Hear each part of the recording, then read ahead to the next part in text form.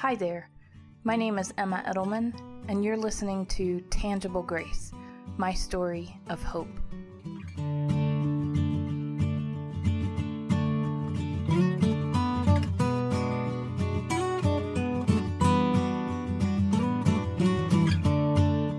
Hello everyone, and welcome to another episode of Tangible Grace. Thank you so much for tuning in, and I hope that as you are hearing this, that you are well, that you are safe, that you are healthy. If you're not, then certainly my prayers are with you at this time. We continue in this time of just uncertainty. The majority of us, I'm sure, are now sheltering in place in our homes as much as we can. To ensure that we are doing our part to prevent spreading the disease, or the virus, I should say. And for many of us, that means either working at home or having to help our children with their schoolwork at home, or, being possibly by ourselves if you live alone, or with family members who we love, but maybe at this point, after this long, there are moments when we wish we really could leave the house.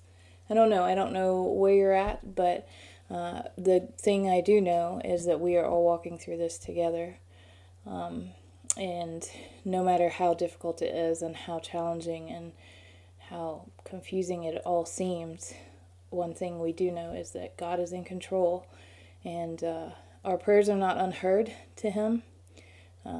We trust Him and know that His timing is perfect, and that this will all be resolved according to His will and His timing. So it is Holy Week. It looks a lot different from any Holy Week I'm sure any of us have ever experienced. We are literally in our homes, as I said, separated from our congregations, from our church, from our friends, from our families, at a time like this when usually more people go to church because it's Easter. Unfortunately, so many of us can't even get there physically. However, we can still worship just where we are. You don't need a building to praise God, to worship God. You don't need a building to go to church. And thankfully for us, with this incredible invention of technology and the internet, we now have access to more content than we could ever possibly fathom. Like everything that is being released now by churches and organizations, we couldn't get through it in our lifetime. There's just so much content, and that's wonderful. And I encourage you to check out, stuff from your church. If you don't go to a church, maybe find your local church and look at their website and see what they're doing, or go on Facebook and find them there. Because some of this content is really great, and it really helps us to still feel connected to the church and to our congregation. But more than anything, what we should be doing is reading the Word. That is the most important thing right now for each of us as individuals, is that we remain in God's Word, that we remain in prayer to Him, and that we constantly put our hope and our trust in Him. And there are a lot of incredible scripture passages that relate to this week, whether it's to Holy Week as a whole, whether it's to Good Friday or Easter Sunday, whatever that looks like. There are a ton of great passages, but one of my absolute favorite passages in the entire Bible goes along with Good Friday, but is relevant at any time. And I'm going to share that with you today and just talk about it for just a little bit. But it's from 1 Peter chapter 2, and I'm going to be starting at verse 20b, so the second half of verse 20, and going through the rest of the chapter, which is verse 25. So 1 Peter 2, verse 20b through 25. And these words are so powerful. They give me goosebumps when I read them every time. So this is what it says. But if you suffer for doing good and you endure it, this is commendable before God. To this you were called, because Christ suffered for you, leaving you an example that you should follow in his steps. He committed no sin, and no deceit was found in his mouth. When they hurled their insults at him, he did not retaliate. When he suffered, he made no threats. Instead, he entrusted himself to him who judges justly. He himself bore our sins in his body on the cross, so that we might die to the sins and live for righteousness. By his wounds you have been healed. For you were like sheep going astray, but now you have returned to the shepherd and overseer of your souls. Amen. So I love this scripture, and I think it really is relevant for us today in what we're facing and what we're going through. It starts out by saying, if you suffer for doing good and you endure it, this is commendable before God.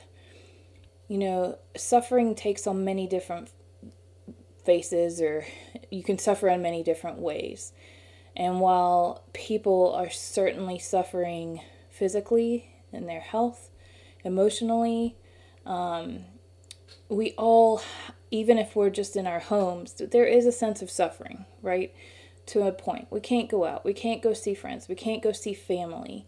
And that's difficult. And there is a sense of suffering. We can't possibly compare suffering because each of us is in a different state and in a different place, whether it be emotionally, mentally, physically, whatever.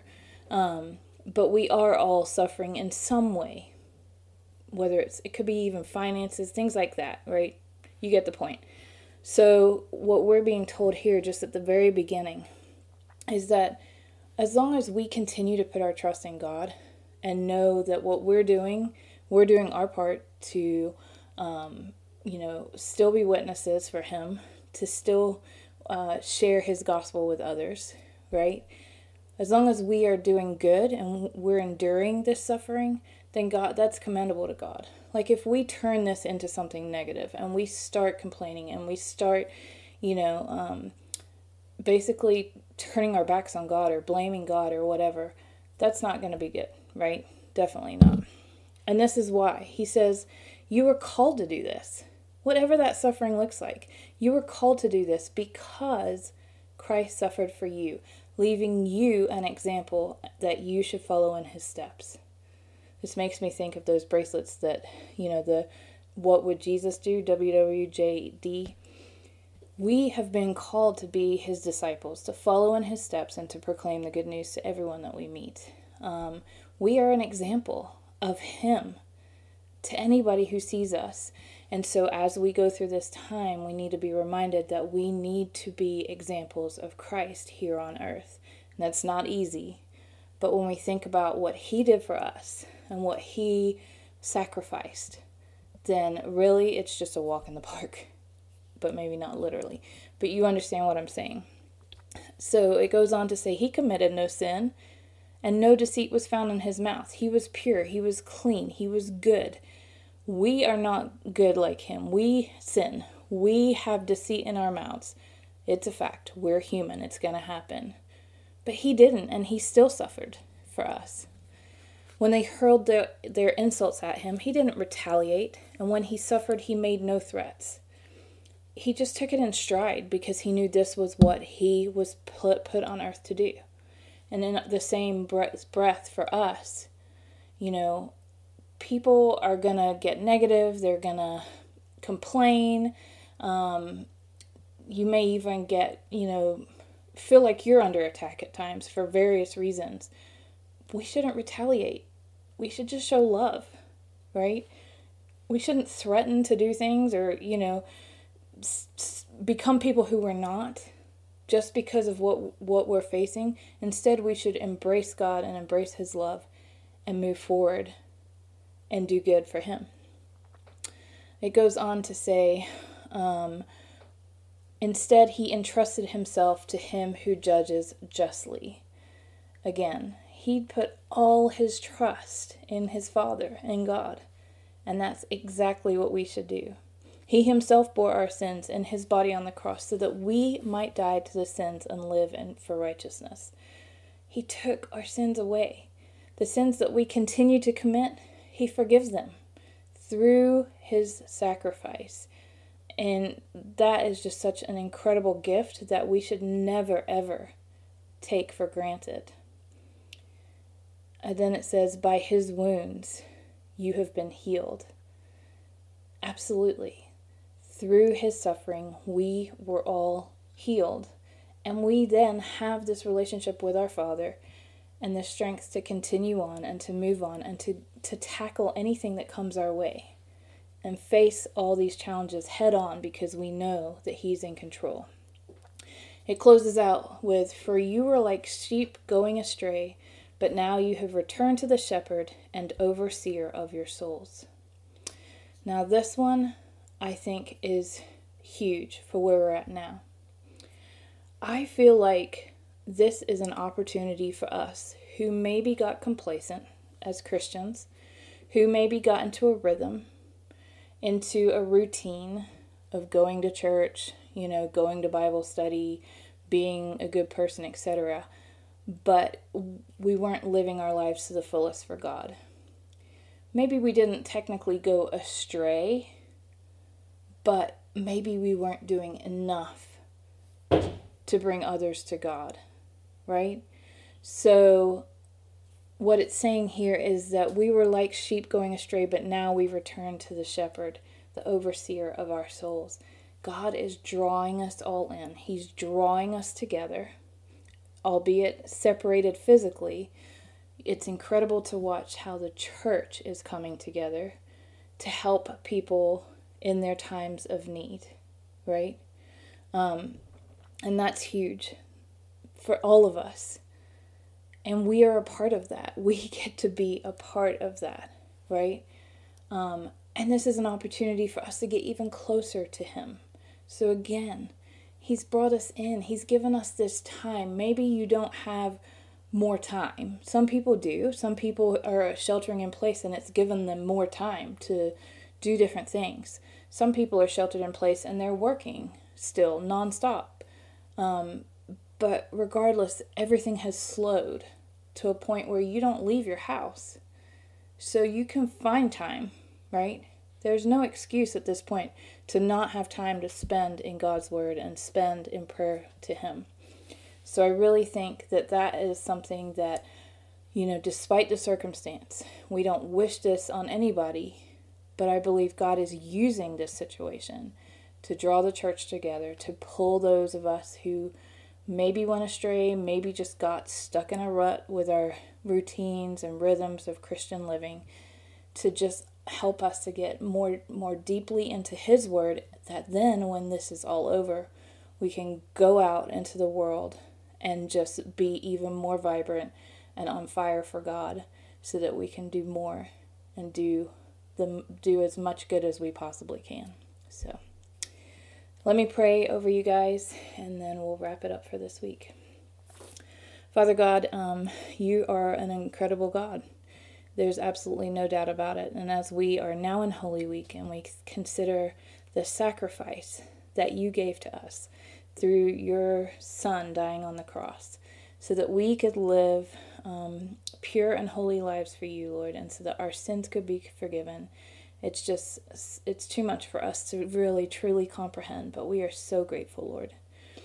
And Lord, in this circumstance, we are confused. We are trying to figure out what's going on and what comes next. But Lord, help us to just focus in on you. Help us to find the time to spend in your word, so that you can continue to direct us, and so that you can continue to show us that all we need to do is trust you, Lord, because you are in control. And there's nothing else to it. That is it. You are in control. Father, as we think about the scripture we've just read, Lord, there are times when we're going to face negativity, maybe from others or maybe our own negativity. And Lord, I just ask that at those times you will just fill us with your spirit, so that we can be optimistic and find the positive things that we can do and say and become from all of this.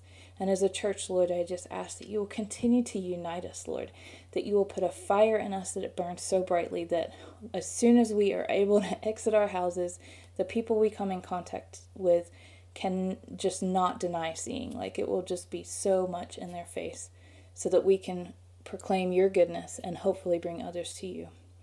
Lord, continue to be with us as we move through this time. Be with those who are affected directly. Be with those of us who are sitting on the sidelines. Be with our officials and people making decisions on our behalf. And Lord, we just pray that you will intervene and that this will be over as quickly as possible so that we can resume life. But Lord, not a normal life, not the normal life we just were in, but let it be a new life in you, where we are just full of passion and excitement for you so that we can spread your word to everyone that we meet. Lord, we ask all these things in your precious Son's name. Amen. Thank you again for joining me today, and I pray that you will have a wonderful rest of the week, and I will talk with you next week. Take care.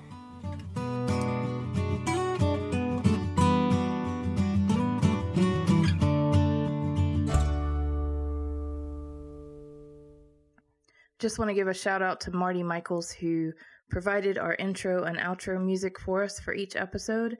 Check him out at martymichaels.com. That's Marty, M-A-R-T-Y, Michaels, M-I-K-L-E-S.com. He is a dear friend and a phenomenal musician, and you should definitely check out his work. So thanks, Marty, for providing the music for us.